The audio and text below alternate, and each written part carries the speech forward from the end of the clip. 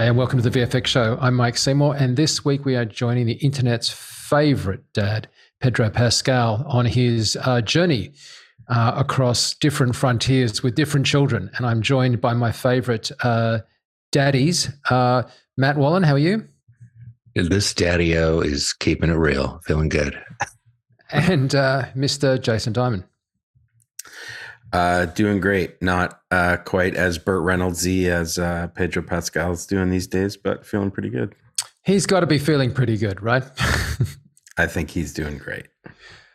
So we're going to be discussing The Last of Us, and we're going to be discussing Mandalorian, and we just couldn't pick between the two until we immediately realized, of course, why we liked both, or at least some of us liked both. But let's, before we get there, Pedro Pascal came to everyone's attention, I'm going to say, in Game of Thrones.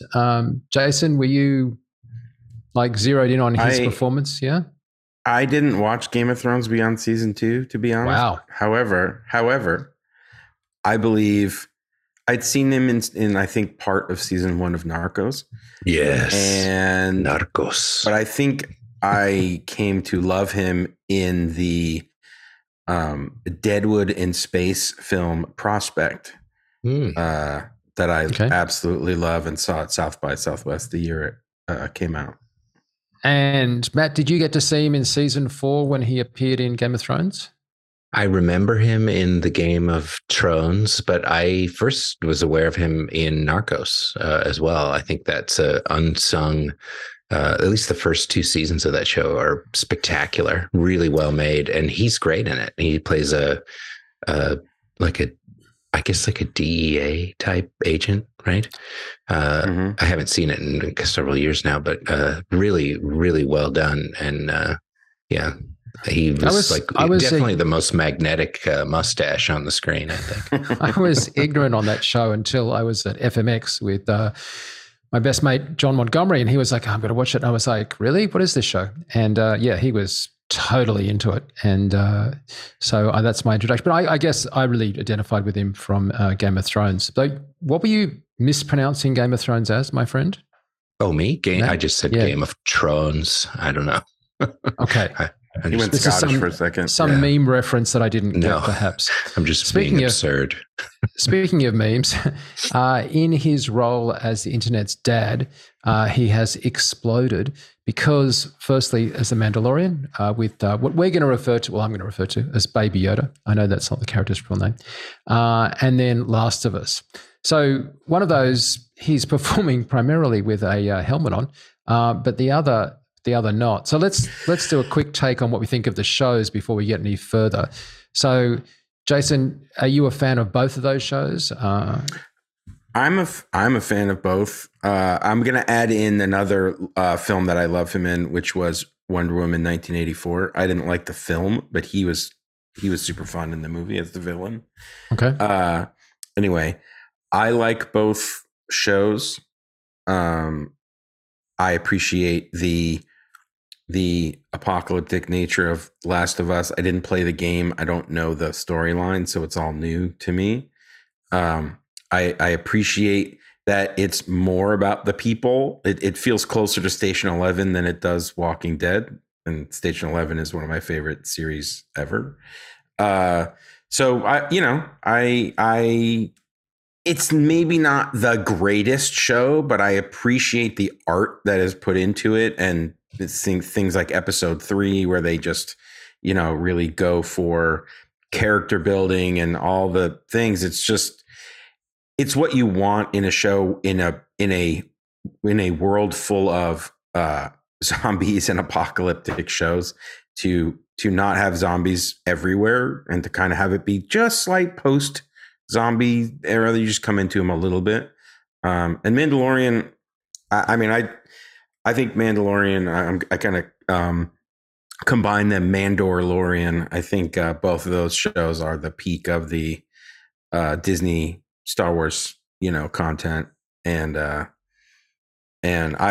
like it. I mean, I'm a sucker for good world building. I feel it. I think that for whatever reason, the visuals this season are kind of really stepped up in the environments and sort of, I guess maybe it's the rendering pipeline. I don't know. but it feels less virtual production and more just big world. Okay, well, before we get to visual effects and world building, let's get Matt's take. Matt, are you Mando and Last of Us fans?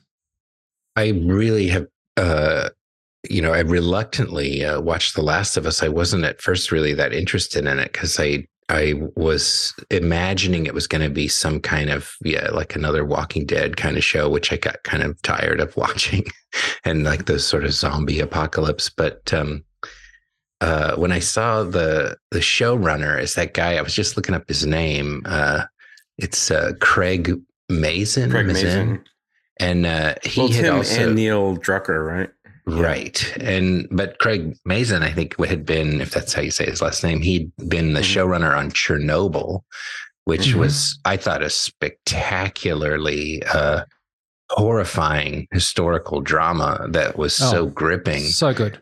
And so well made. And so I was like, well, I got to check this out and see, like, is this guy like, was it lightning in a bottle? Can he do this again? And I thought exactly what Jason said. I think Last of Us really surprised me. I found that I really liked the building of that relationship between the two main characters, the Pedro Pascal and the young woman. Yeah, who is great and really grew to just really like her character a lot. I'd never played the game. I wasn't really familiar with that property, but it really took a different kind of bend and it had a slightly different angle. It was less about, the zombie apocalypse or the fungus apocalypse. And it was much more about those relationships in a really potent and powerful way. And those side tangential journeys that they took, I thought, were really profound and fun to watch. This, what is it, third season now or fourth season of The Mandalorian? Third season. I concur. Well, third and a half if you count the half a season that they basically Boba Fett. invaded Boba Fett. Yeah.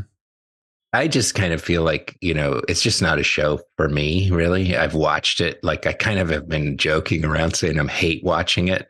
Because I just think maybe it'll all come together at the end of the season, but I'm not super optimistic. It feels like it's a show for really, really, really super little, tiny, very young children. Wow. And like but the story absurdities in it and the level of just real hammy writing and stuff. It just feels so cornball and like it's gone into the effects are really great in it, I think, and pretty consistently good, but it's gone into this territory that I find it just laughably embarrassing to watch, but I have been watching it. So, maybe I'm a masochist or something, but I haven't really been enjoying it. And who knows if Pedro Pascal's even really in it? He's voicing stuff in it. There's two other guys. Yeah. Yeah. I mean, who are those people in those? The whole thing with the helmets and they can't take off their dumb helmets. I guess now there's this potential that they'll have a new leader and they'll walk in both worlds, but it's like, what? It's the dumbest cult of morons I've ever seen. Like, I just think it's absurd. Okay. Well, let me just back up and say, I do think The Last of Us, I agree with you guys, it's particularly good. I actually started to watch it as a video game, or play it, I should say, as a video game with my daughter, because I'd heard that the digital rendering of the digital humans was so good. So as an exercise in digital humans, I was like, okay, I've got to watch this. And so I bought the game and my daughter and I started playing it. Now, this is like, 2013, 2014, which is, a decade ago. My daughter was younger. I was younger, but my daughter was younger. And to the point that she and I got freaked out and scared by the zombies. We stopped playing it, right? Because it was just too scary. Like, it was just too zombies jumping at your face, So when the show came out, I watched one episode and I went, I'm not going to watch the rest of this because it's just more zombies. And I had the sense from the first episode that it was just going to build into, as you guys said, a lot more of kind of the zombie apocalypse fighting sequences that we've seen and other things. And it was going to be just depressing. You know what I mean? Like, I just thought, I'm not up for just dystopian, miserable futures. Now I totally understand that there's no real market for utopian dramas, because if it's a utopian future, nothing bad's happening, so it's all good. So it's not very dramatical. But having said that, I was just like, really? I mean, after COVID and everything else, I really have to just see humanity like destroyed by a virus. And then the internet started bubbling away and exploding around episode 3. And I, was sucked in by this meme that started up about episode 3 of Last of Us was as good as the opening 20 minutes of Up. And I was like, I'm sorry, what? Like, I thought the opening of that Pixar film was spectacular because it, had whatever it was, 20 minutes of no dialogue and a love story between an older couple.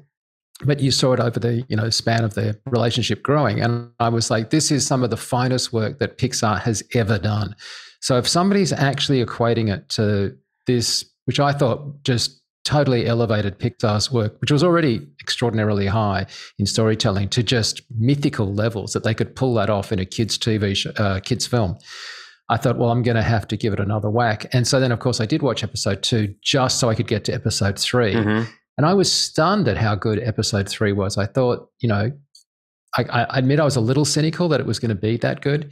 I thought it was brilliant. I thought it was breathtaking. Obviously, spoiler alert on this, but I also thought it was such a genuinely warm and loving relationship between a gay couple, where the fact that they were a gay couple wasn't some major plot thing with defect in their characters. It was just who they were. So it was such an extraordinary thing to have such a genuine, authentic.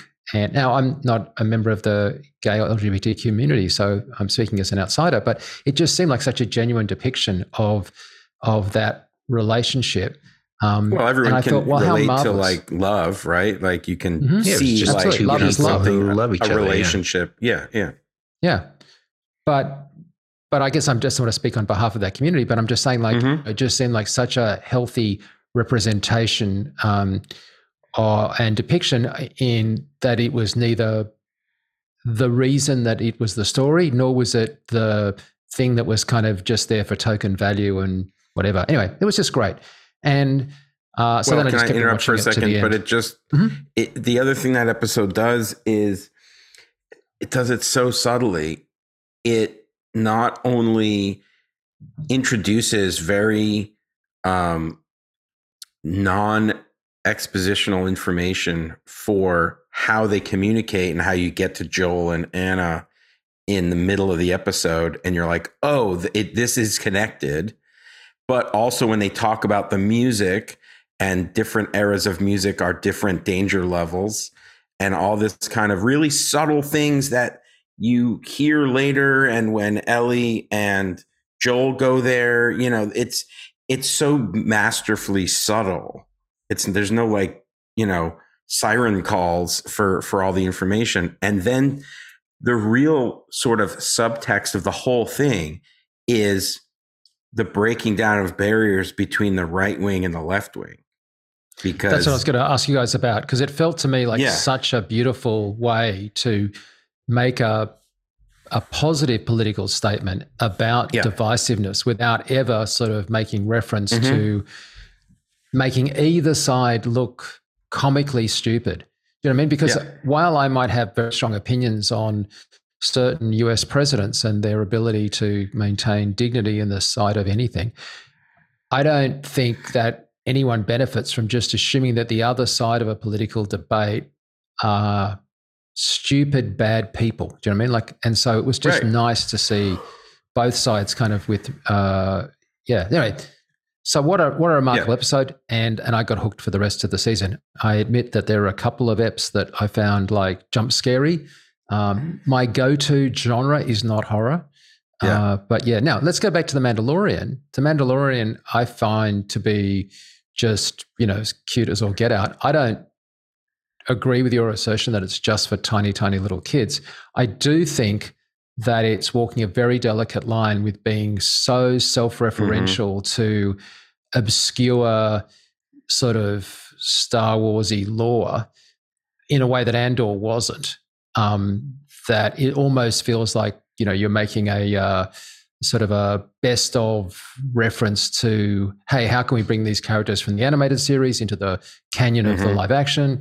And we're just going to appeal to people that they're going to go, oh my God, that's the really obscure, that's like R5D2. Oh my God, of course, and he had the knob on the left with the blue bit, and you're like I care. That being said, yeah, we're going to get onto the visual effects. I mean, the visual effects definitely are spectacular. Whether or not it's a realistic cult or a sensible cult, I mean, I would criticize a lot of stuff about that kind of stuff in the Star Wars universe, but it is kind of nice that those stories, the Mandalorian stories, aren't all pivoted around one Skywalker-ish family. Like, I think that's what I liked about Andor as well. Like, I kind of feel like they've just wrung the last living gasp out of anything to do with the Skywalkers, as it were.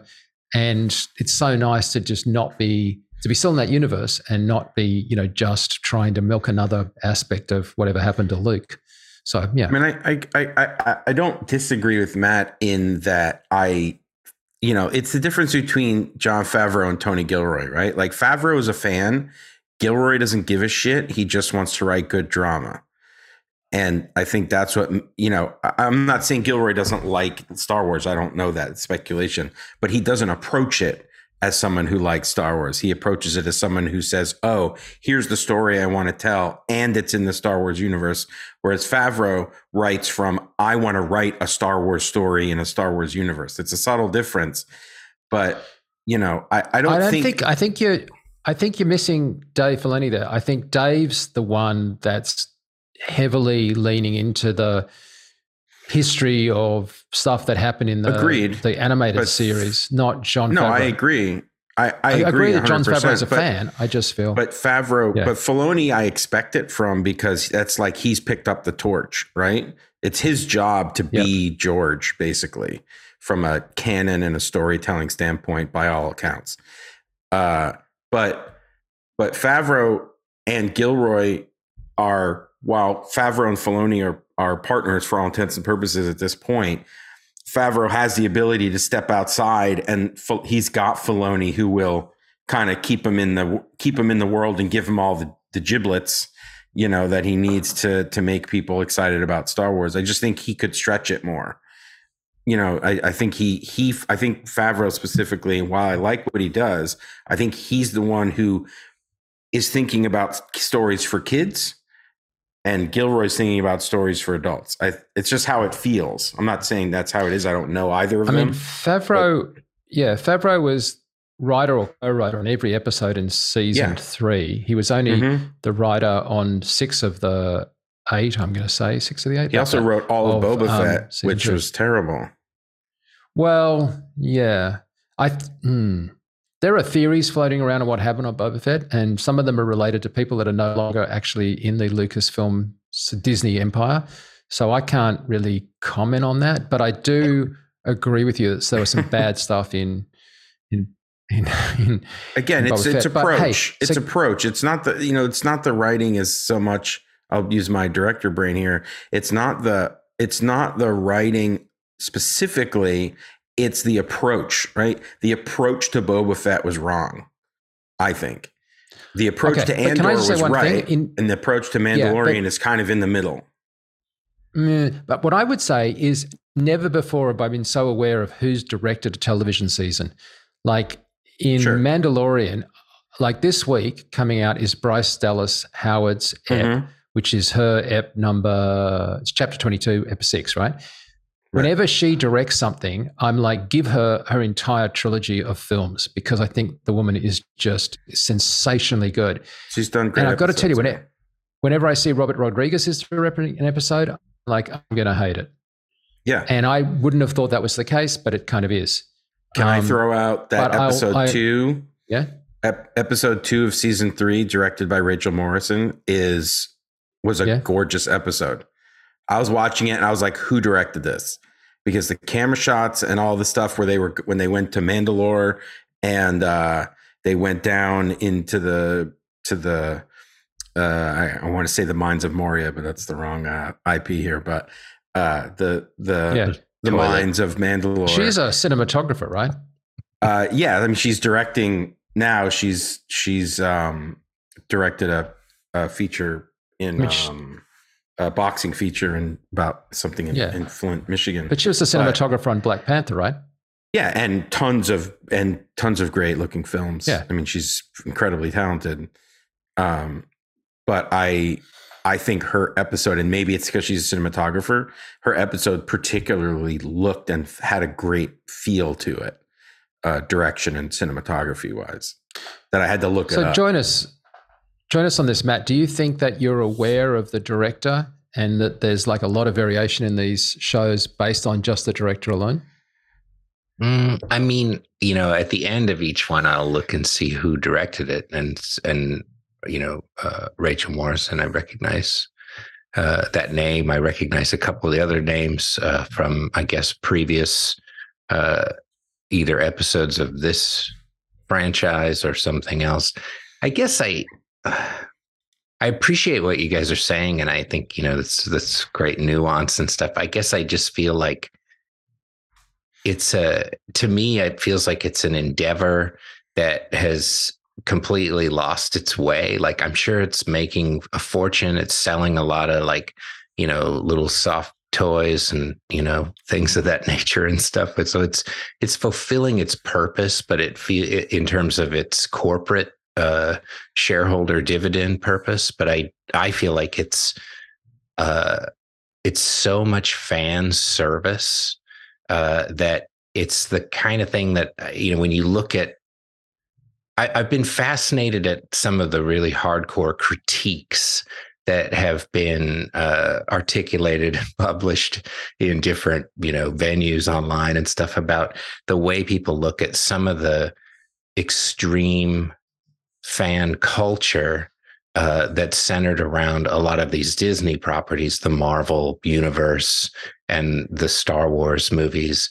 Mm-hmm. And I think there's something there. I feel like, the sort of critique-proof vehemence with which the kind of cosplay fandom universe is unwilling to accept a divergent criticism. There was just a side note that I think is kind of connected, at least where some of my feelings come from about it, is the New York Times film critic, A.O. Scott, just left. He, after 20 plus 30, I don't know how many years of being one of the film critics for the New York Times, it was like a great gig.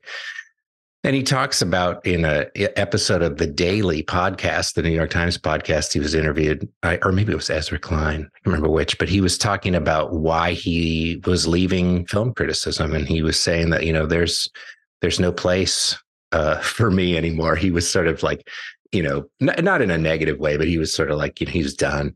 And part of it was, when he critiqued one of the Marvel movies or something, he just talked about, what I think is kind of true about some of those films, that they're great for like the industry. They, saved Hollywood, right? And brought people back to the movie theater.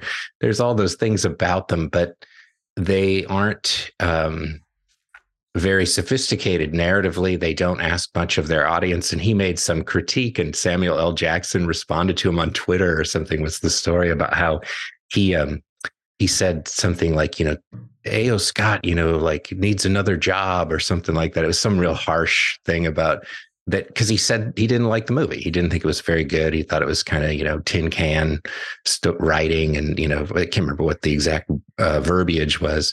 But it was like, and then he was attacked, for like having a negative opinion about a thing. And I think, I feel like there's a connection, and this is a big stretch. This has nothing to do with the VFX show, but I do think it's important articulation of at least my view.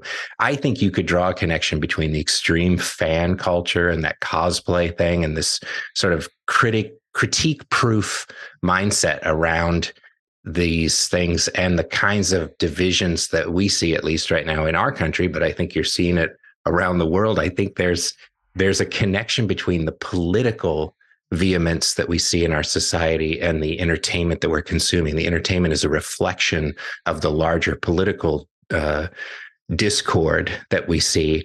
And I think that some of these franchises, frankly, play into these divisions in strange ways, I guess. And I find it disconcerting.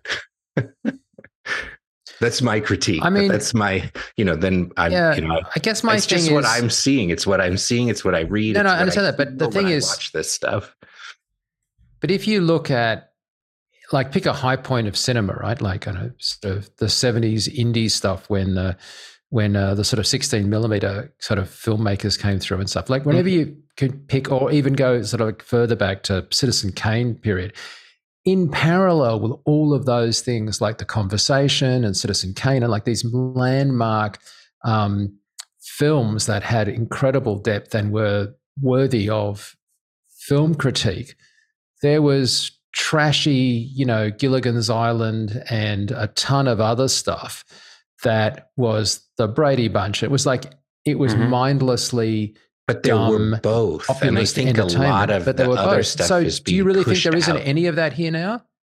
Well, but is So that much like, less. is that you being an old are you being a conundrum, like a grumpy old guy, kind of like? Because I mean, isn't that the accusation of every generation? Or do you really think that there aren't kind of dramatically, narratively challenging films being made today? There are some, but I just think it's I think the economy has changed and the economics of cinema and of Hollywood have changed. We've moved into a universe where there's less support for unique individual voices and less risk taking at the studio level. They've all become these huge media conglomerates, and they're publicly traded companies who are looking to have, mega profits for their shareholders. Like, that's the driving force. Okay, it's different. I hold on.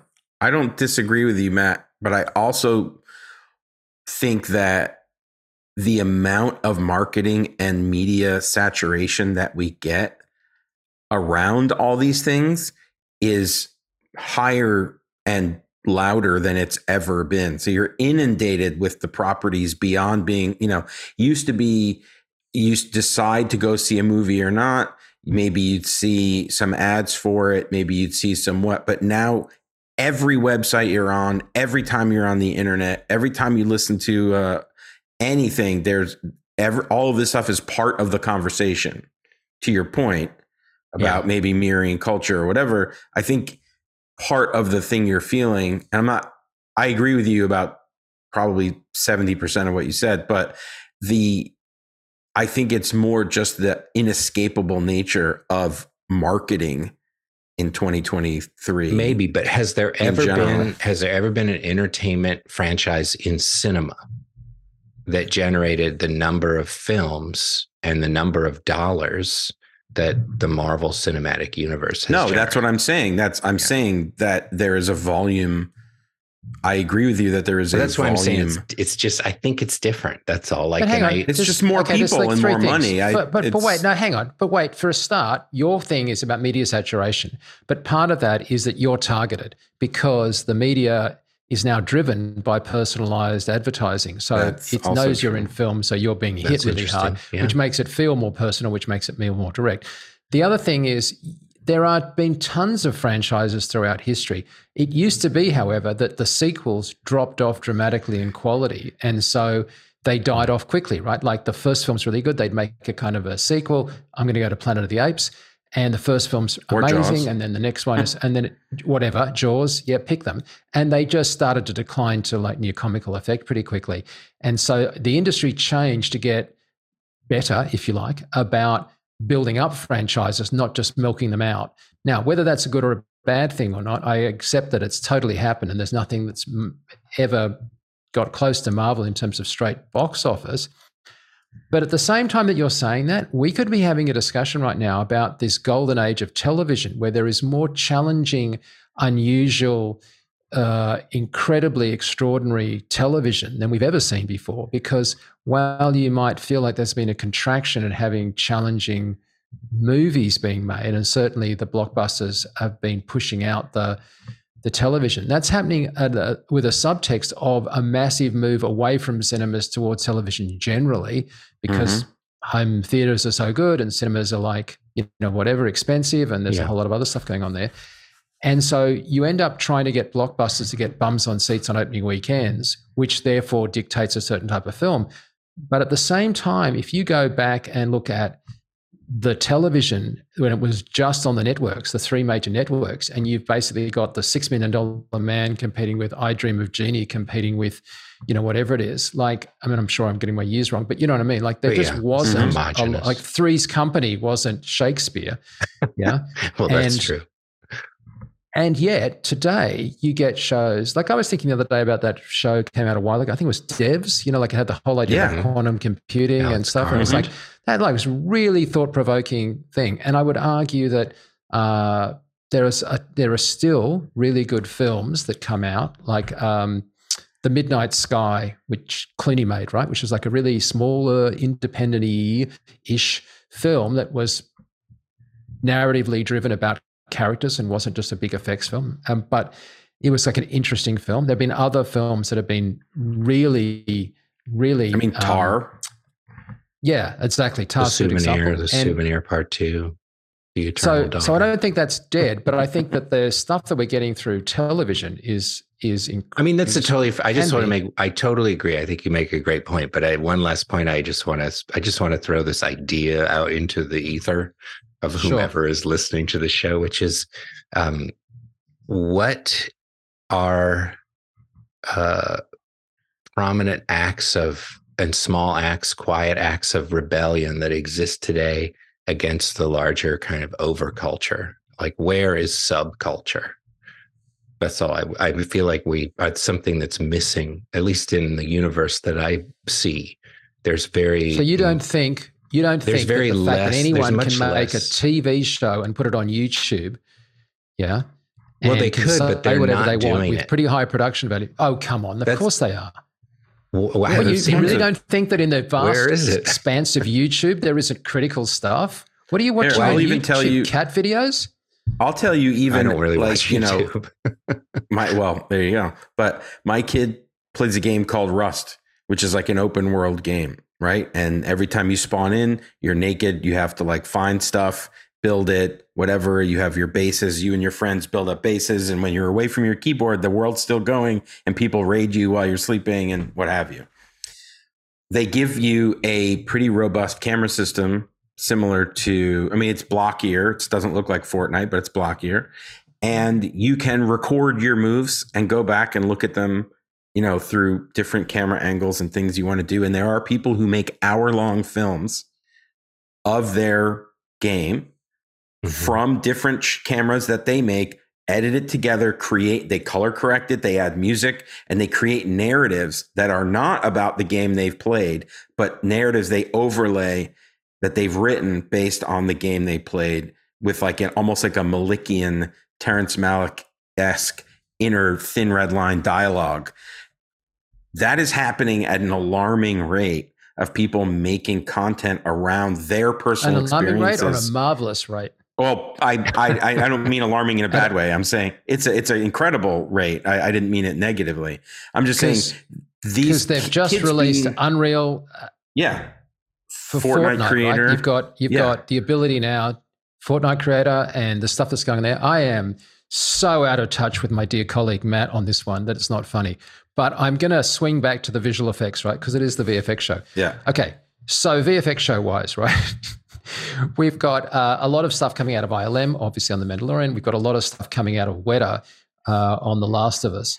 And healthy use of practical makeup and stuff, obviously in The Last of Us, and light stage right, left and center on The Mandalorian in terms of LED volumes tech. So if we can agree to disagree on the quality of the shows, the nature of the industry, and the political, and you do raise a good point, but nevertheless, if we can just park it for a second and go just for the effects, yeah. So Matt, in terms of the visuals and because you obviously worked at ILM for many years and know so many people there, how do you feel like that episodic production value and quality of visual effects is coming through on the series?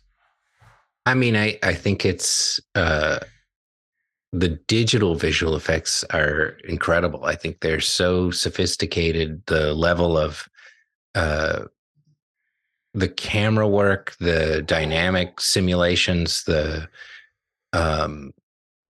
I was just thinking of the episode they just had, I guess, where there's a big ship, the pirate ship, right? That it is under attack, and Mandalorian. they tell us 3 times in the script that they're going to go for the last engine, and it's like, but eventually they blow it up, and but the dynamics and stuff in that, and the visuals of it, and then the thermal dynamics of the explosion and all the debris and stuff when it finally does crash. I mean, I watch that stuff and it's really just, it is flawless. I don't look at it and think like, well, that doesn't look very good. And all the heavy dynamics of things turning slowly in atmosphere and stuff. I mean, all that stuff is just so incredibly fun to watch. I think, there's a moment in that one where there's I want to say that starts with like Y-wings, and then it ends with, there's a scene with an X-wing that lands, and all that stuff is cool. Although I would say in the scene where the X-wing lands, the black levels in the comp looked like they were like kind of off to me. Like it looked pasted on. It didn't feel like it was there. It was almost too contrasty, the X-wing in the foreground, and at least on my TV. But like minor quibbles of any sort, really. Like it's strong. It's really strong work. I think they've really mastered the integration of the volume, the LED wall stuff. I feel like there's a lot of stuff in that now where I have a hard time seeing where the seams are, and they've really gotten smart about different ways of moving the camera. I think there was one shot in this last episode too that really impressed me, where it was clearly part of an LED wall, but they also had made the decision to add like blowing, I think it was like just sand or dust kind of blowing through the environment that they added in between, where it was like partially in the stage, but partially on the wall. And I was like, well, now that's killer. Like I can't even see it, like I'm not even really thinking about it until afterwards. I started to think like, oh, that's new. I haven't seen that kind of integration that way. So I think in what you're seeing in Mandalorian, all that work, and as we sort of talked about it with the Andor stuff too, I think it's really sophisticated. It's very well executed. I think, I sometimes take issue with designs, but like, so what? Like that's just a personal taste thing, I suppose. And overall, though, I think it's really, really good stuff. It's super strong. I'm never my what is it? Suspension of disbelief is never required with the visual effects, and I think that's really positive. The only thing I'd say is when they first land on Mandalore to go down to discover that the mines and the waters are not there, like they first they sort of land the ship and Baby Yoda's still in the ship and he goes kind of walking off. That had all the hallmarks to me of an LED stage. It just felt like it was shot on a stage, and it felt like it was an LED stage at that. And there was some partial rocks in the foreground, and it was contained, and it was like they walked over there and then behind a rock because they couldn't keep walking any further because they'd walk into a LED wall. I thought, and yet when they were down that in environment the mines, looked really nice. I didn't have that. Yeah, it looked nice, but no, I was going to say, I hear what you're saying. Down below in the mines, and I think the charm of the puppet walking is not so charming, really. I think it's almost like it's funny. Couple. There's a few shots of it where it's like it's so puppet that it's almost like, okay, I get it. Like, there's this kind of fan homage to this thing, and it's like it's cute, but it's like you could do something a little more sophisticated with it and still have it look like a puppet. It's so puppet. It's almost over the top. Yeah.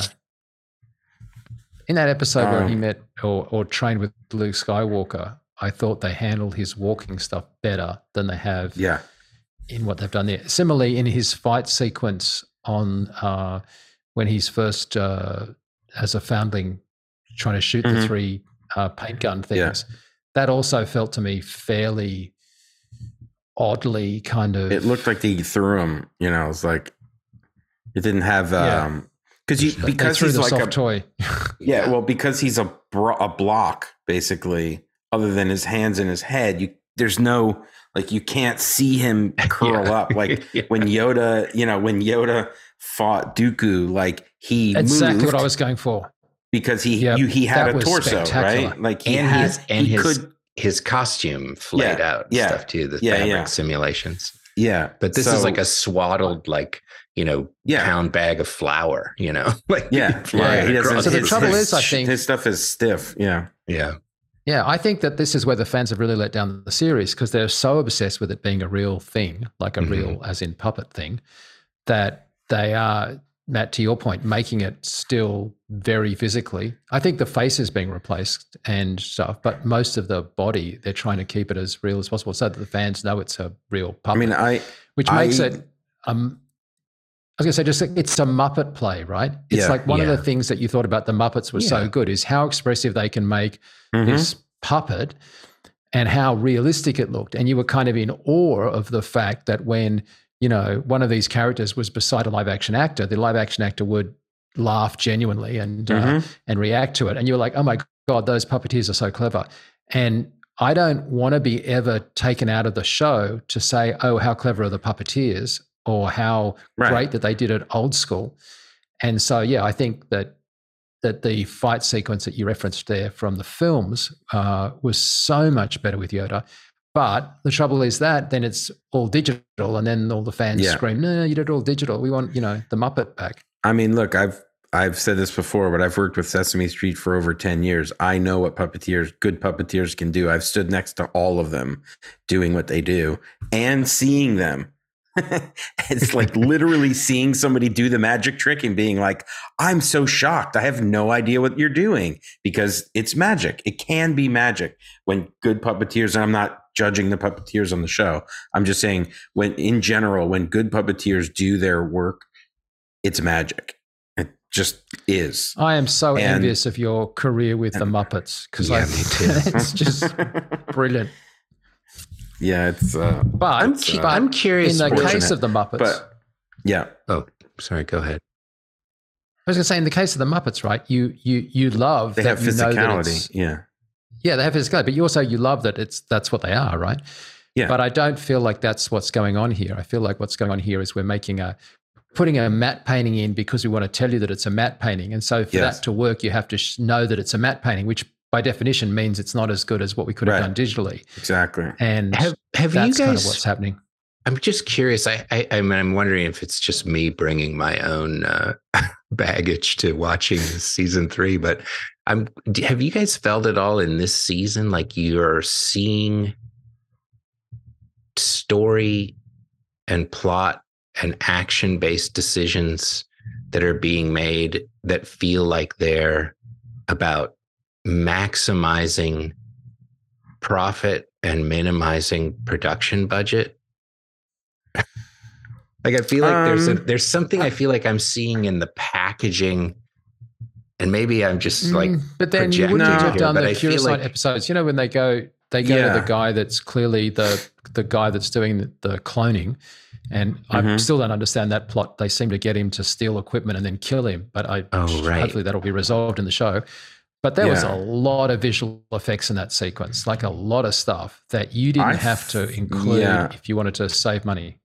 I thought the Coruscant stuff, given that we're hearkening to the prequels, which are, can be a sore spot for a lot of people. I thought Coruscant looked fantastic. Like, yeah, me too. It was like, it had depth. It was clean as shit. And I'm not saying like everything has to be super clean, but like it felt really good. Like I was like, okay, this is how it's supposed to feel, right? Like the prequels looked great for the time they were in, but they had a vibe to them.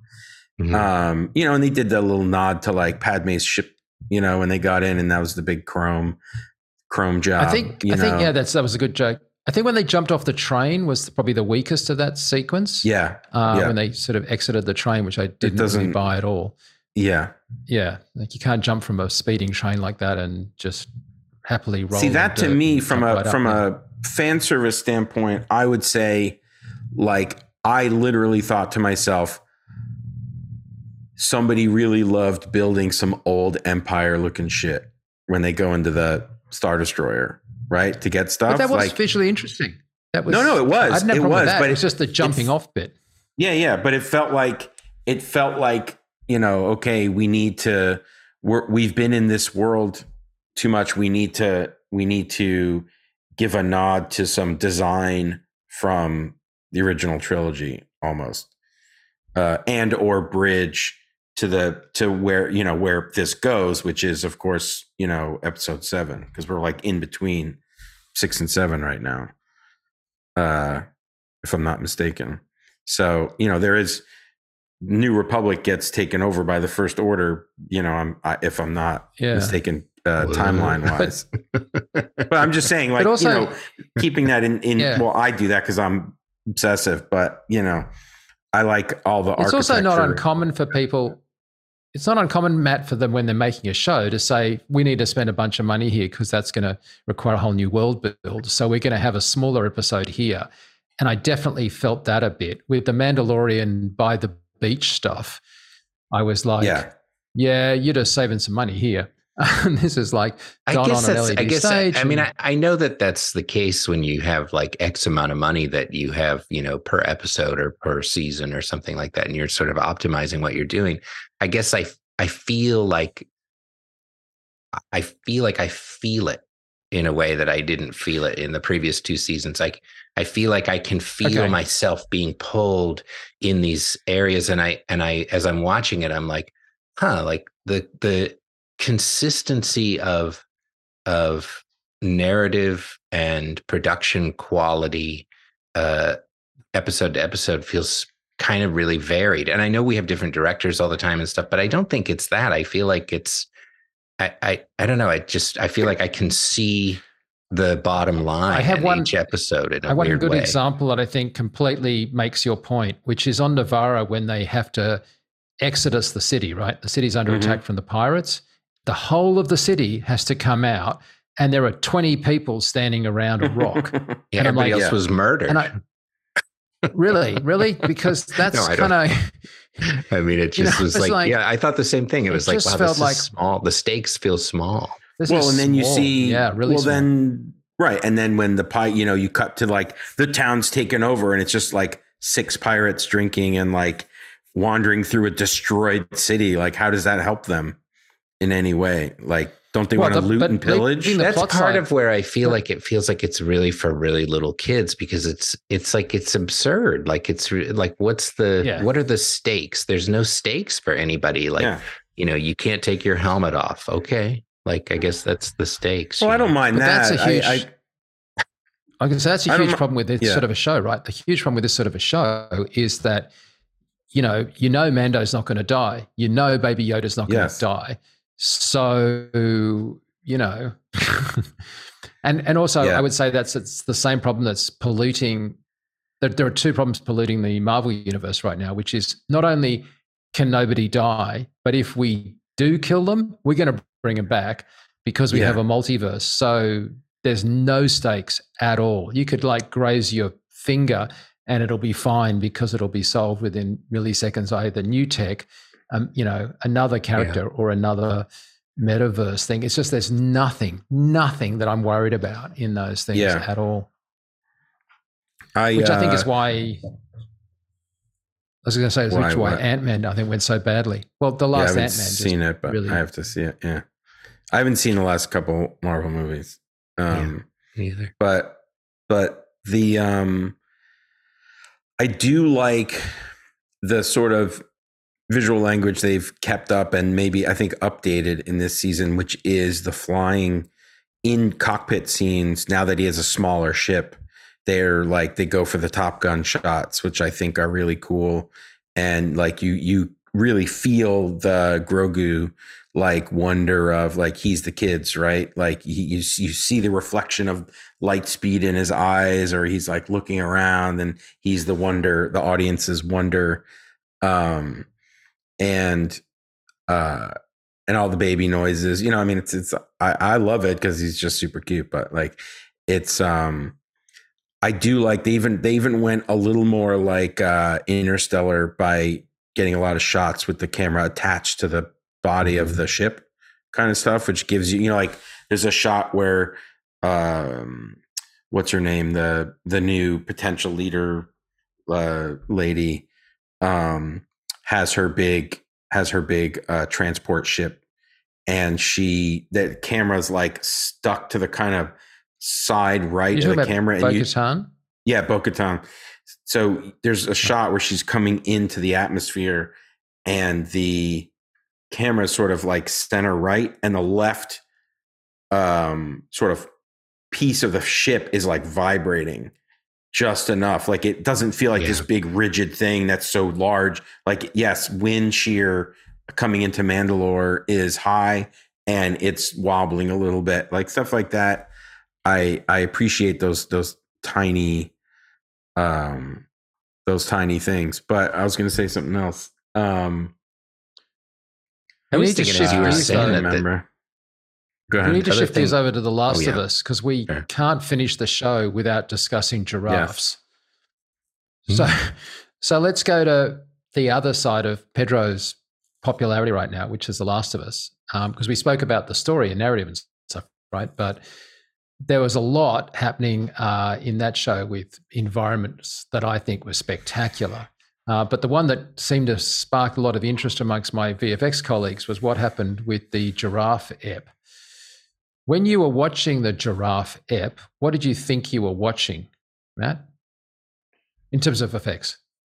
Oh, I think it was, I thought I was watching a largely augmented environment, and it felt like, it reminded me of a shot that I actually worked on that I hated, that I've always thought is one of the worst shots I've ever done.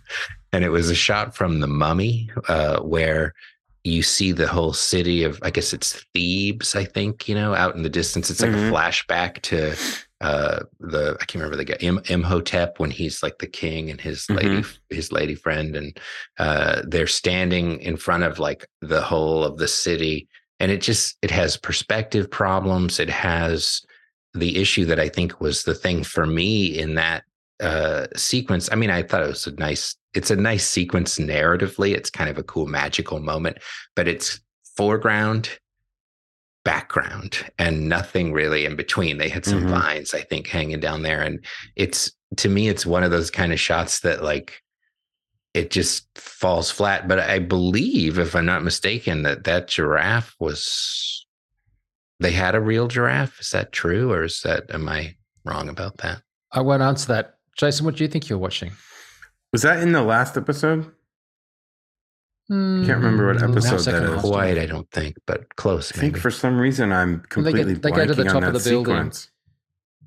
They go to the top of the building. They have a ladder to go up, and then she shoots up ahead, and Pascal runs after her kind of angry, and she climbs to the top of the building, and then she's just stopped stunned, and he walks up, and there's a giraffe's head sticking through. From the outside world. And then there's an outside shot, and you see giraffes on the rooftop because there was a zoo in the city that they were in. Yeah, I for some reason have no recollection of that sequence. I don't know why. Wow. It's just like, it's just like, I was like, because I haven't finished the last episode, and I was like, oh, maybe it's in the last episode, but maybe it was. Maybe it is in the last step. Maybe it is. Maybe. Because I have the last episode heavily as the flashback episode, but I don't want to spoil it for you. So there you go. Well, yeah. But okay, so the thing about it is, people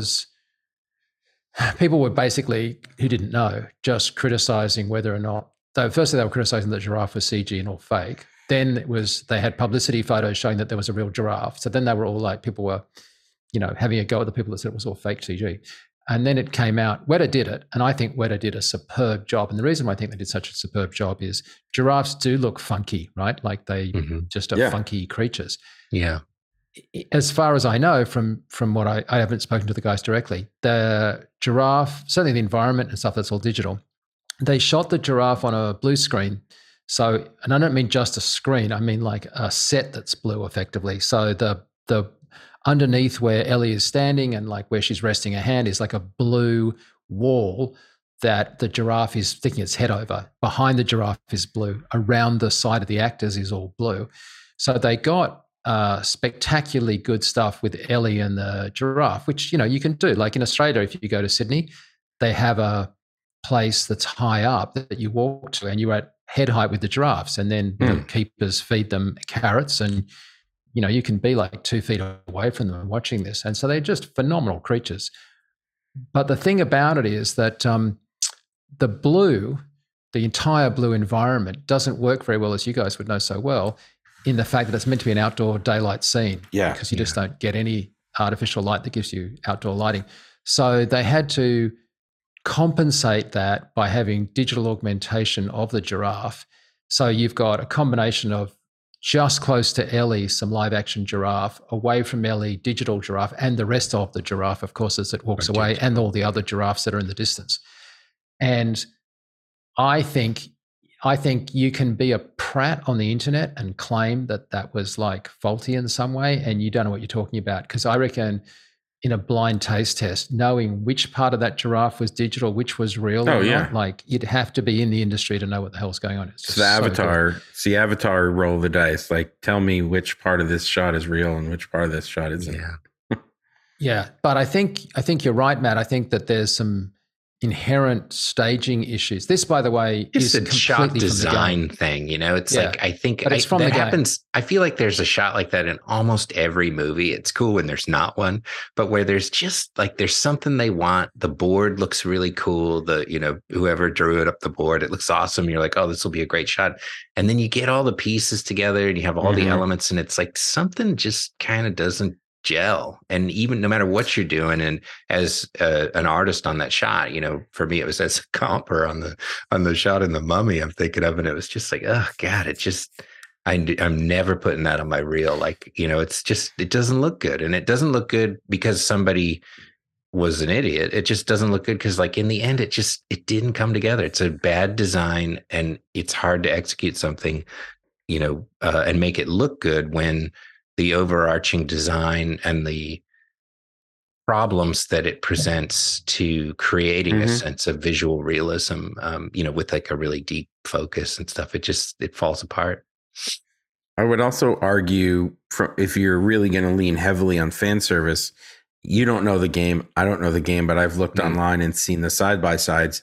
They are, to Mike's point, what he said about this shot being a scene out of the game, like they are reproducing shots that were cinematically composed in the game, but cinematically composing in a game versus in a real world is two different things. You could move stuff in the game or do whatever. That's a good point. I didn't even think about that. I should see some of that stuff. I'd never looked at any of them. I mean, there is some significant, I guess you could call it fan service. It's different because it comes from a visual medium. It's almost like a remake in a sense, right? Yeah. But so they're really like settling into a bunch of shots that are very similar. And Neil, is it Druckmann or Drucker? The writer and showrunner with Craig Mazin is the writer. Druckmann is the writer of the game, right? So like, he's the Filoni to Mazin's, Favreau, as it were. But also, it's really like an adaptation from a novel. That's how I would read it, right? In that, I don't think it's so much a remake, but like in the novel, you might describe a sequence, and it's a pivotal part of the narrative in writing it. But we have the advantage that it's only been formed visually in my head, not drawn in the book. Here, when you're doing the adaptation from the video game, we actually have the visual that people kind of know so well. So there are millions of visuals in this that match the game, like right down to zombies that are attacking them, where like that's the zombie that you had to hit more times to kill it in the game, kind of thing. And so there's a lot of that. But if you don't know that, it's just I'm not going to say, if you don't know that, right? It's just it's just like a weird looking zombie that you just is not the same as the other zombies because he's bigger and heavier and whatever. In the case of this shot, I just to be picking it apart, I totally agree with Matt's point earlier, which hadn't dawned on me until you articulated it so well. it's the foreground to distance stuff that's the problem, right? Mm-hmm. It's like and the problem is that the giraffe and then the distance. And the giraffe is right here with us, and it doesn't feel like the feet of the giraffe are in the same world as the plane that the other giraffes are on that they're looking down on. It's like we've got, like a window into something that is deliberately a faked up trick or deliberately a mock up or a deliberate, like kind of thing that you have a theme park, right? I think that's, and I think that also is to just connect the two. The problem that I always am worried about with the LED volumes, that the LED volumes have the distance and they don't have anything in the midground. And so while I'm not saying that was an LED shot, I feel like when you get that phenomenon in some of the stagecraft stuff, it's when stagecraft doesn't work so well. It's when you feel like, oh, okay, sure, there's a rock here, and then there's nothing until that mountain over there. Yeah. I'm going to point out that I saw the premiere of a very well-known action franchise in South by Southwest when I was there, and I thought the LED work was subpar for that exact reason. There was the characters or character, depending on the shot, and then clearly the volume. Fourth in a sequence of films of a franchise, was it? Okay, I mean, I'll throw in a little John Wick 4 criticism here, but it supports your point. There is, and a bunch of my friends who I was with were like, it felt weird, and I was like, here's why. Because there was no midground. It's like, oh, John Wick standing on a big staircase and a thing, except the staircase and the thing and all of it was on the wall. And so you have someone 15 feet away from a wall, nothing in between, and a simulated 15 feet in between. But of course, a camera can't fake depth of field, but there's nothing there for visual reference. So you end up having the character in sharper focus or seemingly sharper focus because you can't perceive the fall off to the midground to then get to the deeper, shallower depth of field in the background, which you need on the wall to give distance. Unless it's like on a 300 mil lens, that's really annoying. Sure, right. But these are like medium shots, or just like people like, we've done it, and you're just like, the lighting's off, there's nothing in the midground, and it just feels like, Matt, you're saying, like cut and paste. Even though there's a physically something there's a wall with shit on it, and there's a person, they're being lit. It's actually not a visual effect shot to us in the case of a composite, but it feels like a terrible green screen comp. Yeah, it's a structural problem in terms of how they execute the work. The one thing I will say, the other thing, I think you said this at the very beginning, Mike, I do think the best stuff, I mean, the zombie things, like both the practical and the CG zombie costumes are fun. They're cool. They're kind of weird looking, the exploded heads and stuff. It's kind of a neat, weird aesthetic that's kind of fun to see. And the integration of the two is great. But the environment work in the show in total is just off the charts great overall. I think whether it's, I can't tell, I'll be totally honest. I don't know, like, is it all digital environments when they're moving through a city, or are they shooting in location and they're augmenting stuff so that it's looking digitally, doing some augmenting, some set dressing and augmenting stuff so that it looks a certain way? I mean, it's a very impressive world building that's going on, where you feel watching it like there's very few, aside from maybe the ones that we've articulated, there's very few things that I remember seeing where I was like, that looks really fake. Like, I was like, wow, that's really cool. Like, were they really in that highway? Not only was there few things where it felt fake, there were very few sequences that felt like they're on a soundstage. When they first break out in episode 1 or 2, and they're just on the other side of the wall, and they meet the guy that he's been dealing the black market with, that felt like it was on a soundstage. But most of the time, it just doesn't feel like a soundstage. It feels like it has height as much as it does depth. Yeah, the whole Boston sequence, I thought was fantastic. I mean, you're going like through things and you're on top of things. Yeah. And obviously they're in real locations, like when she blows up the zombies, that's obviously in a real hall of some kind. And the horse, when the horse is shot. that stunt and the integration of that stunt in that shot when the horse is shot and the Ellie character flies off and falls and is knocked unconscious. Yeah. That is I'm going to tell you two funny powerful. things in a second, but I was going to say, no, that horse thing might remind me, there's some spectacular drone work in this where it's not just your obvious drone work. There's a couple of good aerial shots in episode 3 that were really just classic drone shots. But there's some horseback drone shots where I'm like, that is really nice use of drones. They are they're traveling where you just couldn't do it otherwise. Yeah. Can I tell you two funny things? In researching the show, I came across two things on the internet that I thought was hysterically funny. One of them just reminded me, Matt, that you said about what was somebody's done this video of like the visual effects of the show, of The Last of Us. And what they've done is they've grabbed frames and they're saying, so I think, I think, they have no idea what they're talking about. I think this is real. I think this fire was probably put in, but this fire isn't. And I'm like, dude, you don't know what you're talking about. Like, this is just complete bollocks. Somebody's watching this going, really, that's fake fire? It's like, you don't know that. You have no way of knowing that, right? Like, I just thought, like, the whole show, right, is just them with painting over the top of frames saying, I think that this is prosthetic, but I think that this guy isn't. It's like, yeah. The other thing that's really funny is, go ahead. Yeah. Go on. No, and this is just to the how Baby Yoda has gone into the zeitgeist. If you get on a Google, like a Chrome thing, and you search Mandalorian right now, a little Baby Yoda appears at the bottom of the screen, and if you click on him with the Force, he starts ripping apart the web page. And so he literally lifts out the section about IMDb or about the Mandalorian and then throws it off the screen and lifts up other sections. And your whole web browser gets taken apart by Baby Yoda from the bottom corner. If you don't touch him and scroll away, he just disappears. And I'm like, why did they do that? Somebody had a lot of fun doing it. But it's, I don't know how long it'll be. Some web designer wants a job at ILM.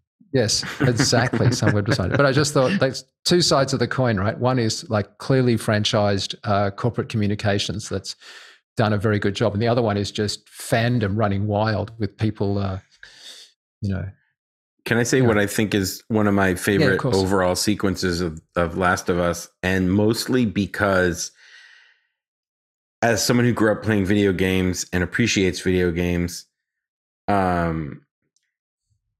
and Last of Us comes from video games, you cannot make a show from a game and remove the game mechanics from the narrative. So there are moments in Last of Us where you feel the game mechanics, you feel why the character blocking is the way it is because it would be that way in the game. And I think the best illustration of that is the bloater sequence, which is the big fat mushroom dude that comes out of the house in the cul-de-sac.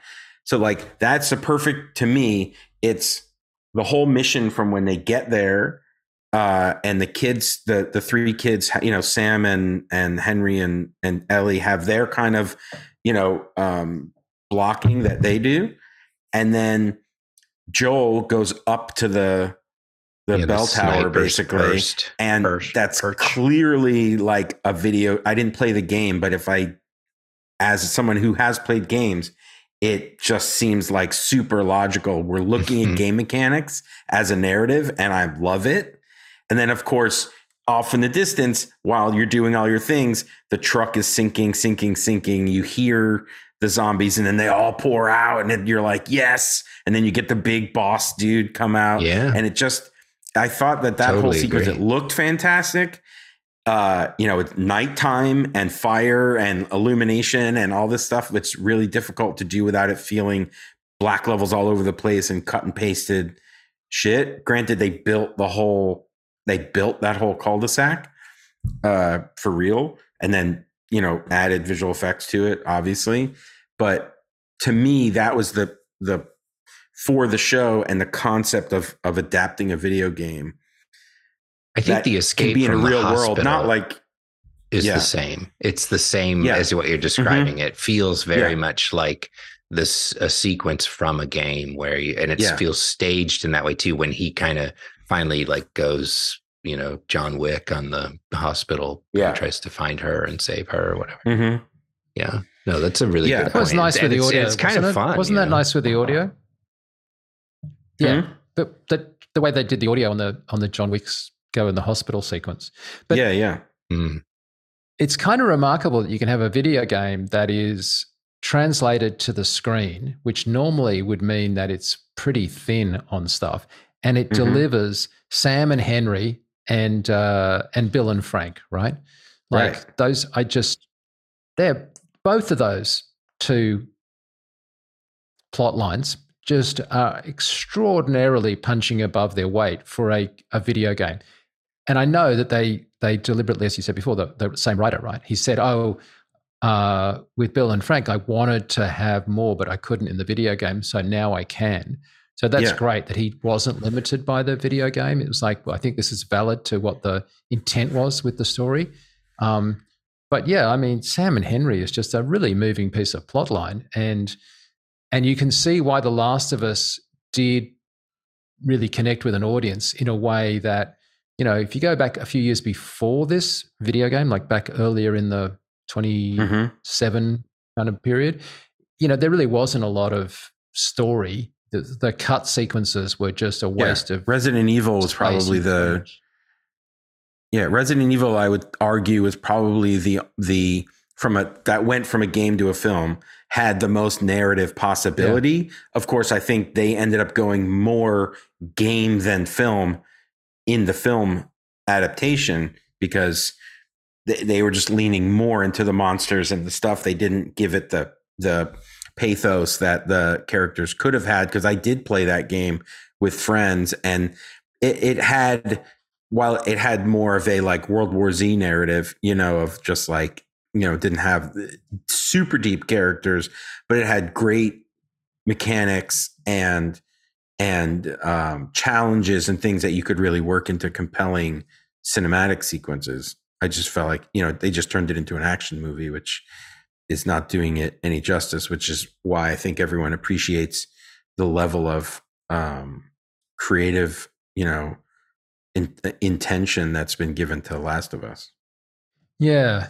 Well, look, we're running out of time. So I guess in summation, just in terms of the visual effects, leaving the plot aside for a second and the social environment in which it exists, and I know that's important, but just in terms of the visual effects, these are both television short-run series, so they benefit from the fact that you're doing something in 8 eps or you're doing something like 10, and not, you know, if you go to some of the earlier visual effects type shows back in the day, they were to make 22 eps a season, right? I mean, it's a completely different dynamic. This is a one-off, right? It's over. No, right? 2 seasons. No, there's no. Last of Us is 2 seasons because there's 2 games. Okay. They made Last of Us 1 and 2. Okay. So they announced Last of Us season 2 when just actually before the first episode came out. Okay, because it feels like it had a good closure. I was like, oh, that's good. But yeah, okay. Yeah. Sorry, Mike, I didn't mean to interrupt. But there's 2. There's 2. I'm okay with it because by all accounts, both games are supposed to be fantastic. And since the team clearly is paying attention, it's the same team, at least with Druckmann. Like, I have faith that season 2 will be good. Yeah, I think that it's such an important show for the network or for the streamer that they would probably go to a season 2 if there wasn't a Last of Us game 2. You know what I mean? Yeah. But it's certainly the end of this first season leaves the door wide open for what's going to happen in the second. I mean, it's not like everything's tied off and put to bed at the end of the show. But in terms of visual effects, so like, I think the other thing that's really lovely about this is it doesn't feel like, again, if you go back a few years, that it's the B team that's doing the TV work and the A team is doing the feature films. There's no sense of that at all. It's not like great for a TV budget. I'd have been happy to see some of these visual effects in both shows in a film, and wouldn't have thought twice. I'd argue that some of the movies. Yeah, I'd argue that some of the movies have gotten the B team at this point. You know, Well, I think comparatively, I mean, the benefit of all this stuff, like, I talked about my own weird negative proclivities around it, I guess, but like, or opinions, but, the benefit of all this stuff too is like there is so much work. There's more work that in demand for visual effects than there are people to do it. We're in a sort of an embarrassment of riches for the time being, and that's great for people. I know that there were a bunch of layoffs with some 7,000 people, I think, were laid off at Disney this week, which I know is really hard for people, but there's so much opportunity out there. And, I hope that people who do find themselves in a difficult situation quickly find another opportunity, because there is still so much work being done. And yeah, and that's a great thing for our industry anyway. And look, the other thing is the tech industry has had it worse, right? Like the layoffs from the tech, from the Metas and from the big tech companies has been, really horrendous. So there was a sense in a while there that we were hard pushed to compete to get people to stay in visual effects, because they could go to the tech giants and do so much. By the way, either of you guys had a chance to discuss it now, but sorry, yeah, I was just going to bring it up. I was just wondering if any of you guys have gotten access to the Wonder Dynamics beta. No, not yet. Yeah, I'm so the only curious thing I've seen is the Corridor. I've seen the Corridor digital dudes sort of talking about it on Twitter, but I'm just so curious about the like. There's all the Stable Diffusion video stuff of like Will Smith eating spaghetti or whatever, and Scarlett Johansson eating pasta. Those are so ridiculously hilarious, but they look like those first DALL-E things that we started seeing, just like 6 or 8 months ago.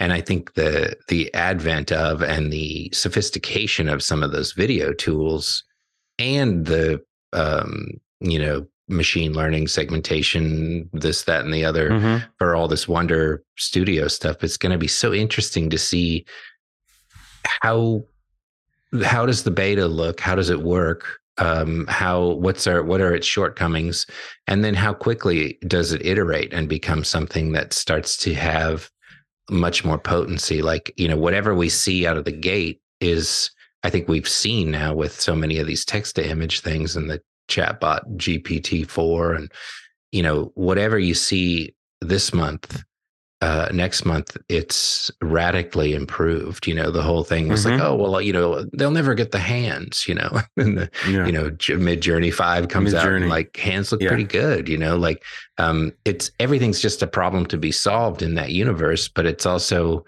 where is the push and pull? Where is there still play and still opportunity for visual effects artists and stuff? I think it's a really interesting time. It'll be fascinating to see what happens at SIGGRAPH this year for the 50th anniversary SIGGRAPH in LA. How much of this will be topics of discussion? I think it'll be pretty fascinating. Also, Luma AI did announce their alpha of nerfs to Unreal, like straight in. I mean, that's obviously, and then did you guys see that paper about the LERFs using? I'll send it to you. Maybe you can put it in the show notes. It's large. Hold on, I'm going to read just you guys talk. I'm going to pull it up real quick. Can I say? Sorry, that, I just found it. Anyway, sorry. UC Berkeley researchers propose LERFs, an AI method for grounding language embeddings from off-the-shelf models like Clip into NERF. So, can I say that I think this whole area deserves its own show? Because we've certainly been doing heaps of this stuff, and neural rendering, facial reenactment, like voice stuff. Yeah, I think it deserves its own show. And also, it's kind of like we're running out of time. So thanks for opening that can of worms. But I'm just going to say, can we tease it back? But I will ask you this question. Who's going to SIGGRAPH? Who's going to SIGGRAPH? I am. Yam will be there. I've got multiple students who will be there. When is it again? August 5th through the 9th, I think, something like that. Is it LA? Yep. Or Vancouver? At the LA Convention Center. It's the 50th LA Convention SIGGRAPH. Center. So I'll probably go, especially if you guys are going. Yeah, come out. We could It'd be maybe nice to do have a show. VFX show kind of meetup. Yeah, exactly. Yeah. And do a show there. And it would be really great to be tackling the issue of AI in visual effects, i.e., we have a submission in to do a panel on that. Interesting. So, I've been it'd be asked really, to really moderate great. a panel on that. So, yeah, I think that could be fun. Probably multiple submissions to do panels on that. So one of us should get up. It's so broad. There's so much to discuss in that universe, all, from many, many perspectives. So yeah, it's an endless topic for sure that'll keep changing. So we'll keep you in the loop on that. Obviously, we get closer to August, dear listeners. But for now, I'm going to say goodbye. Jason, where can people track you down and stalk you? The Diamond Bros, anywhere that you want to look. Jason Diamond on all the socials. And our virtual production stage, which one day I'll get my shit together and do a interview with Mike about called Zero Space. No, I'm begging Zero Space, haven't I? Yeah, zerospace.co. We did just rebuild our wall. It's massive now, 65 feet. But just for the listeners, trust me. Yes, I know it's not on. It's not on Mike. Yeah. Okay. On me. Professor Wallen? Oh, yeah. I'm at Virginia Commonwealth University in the School of the Arts in Richmond, Virginia. I also am at mattwallen.com. I'm on mastodon.social, right? I guess is what it's called. That's linked on my website. 8111, I've got a sort of petering out, trickling in some new episodes. I've got a great episode coming out with Aliyah Aga, who was born in Syria and now lives in working at Leica now, but she worked at ILM for a long time. She was a match mover and became a match move lead and told me a great story about why sometimes she thinks it's still easier and she's faster doing 3D camera match moves by hand. And it's a great story, a really amazing background. And she's a total super genius artist for sure. So it'd be fun to hear her story. And obviously, I'm over at FX Guide, but I'm also going to Laval in France. So April 12 to 16, I'm giving a talk at Laval Virtual in France, which is a city just outside of, not outside of Paris. It's some distance from Paris, but it's in France. And Laval is a conference dedicated to all things VR, AR, and XR. And it's 1,000 people, so that should be really good.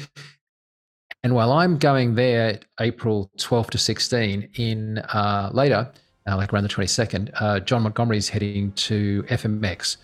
So if you're in either France or Germany and you're going to either of those two conferences, we'd love to connect up and say hi, as always. But until then, and hopefully when I get back, we can pick up, and certainly organize stuff for SIDGRAPH. But until then, that's it for this week. Thanks so much for listening. See you later. If you have any questions or comments, please email us at vfx@fxguide.com. Copyright FX Guide LLC.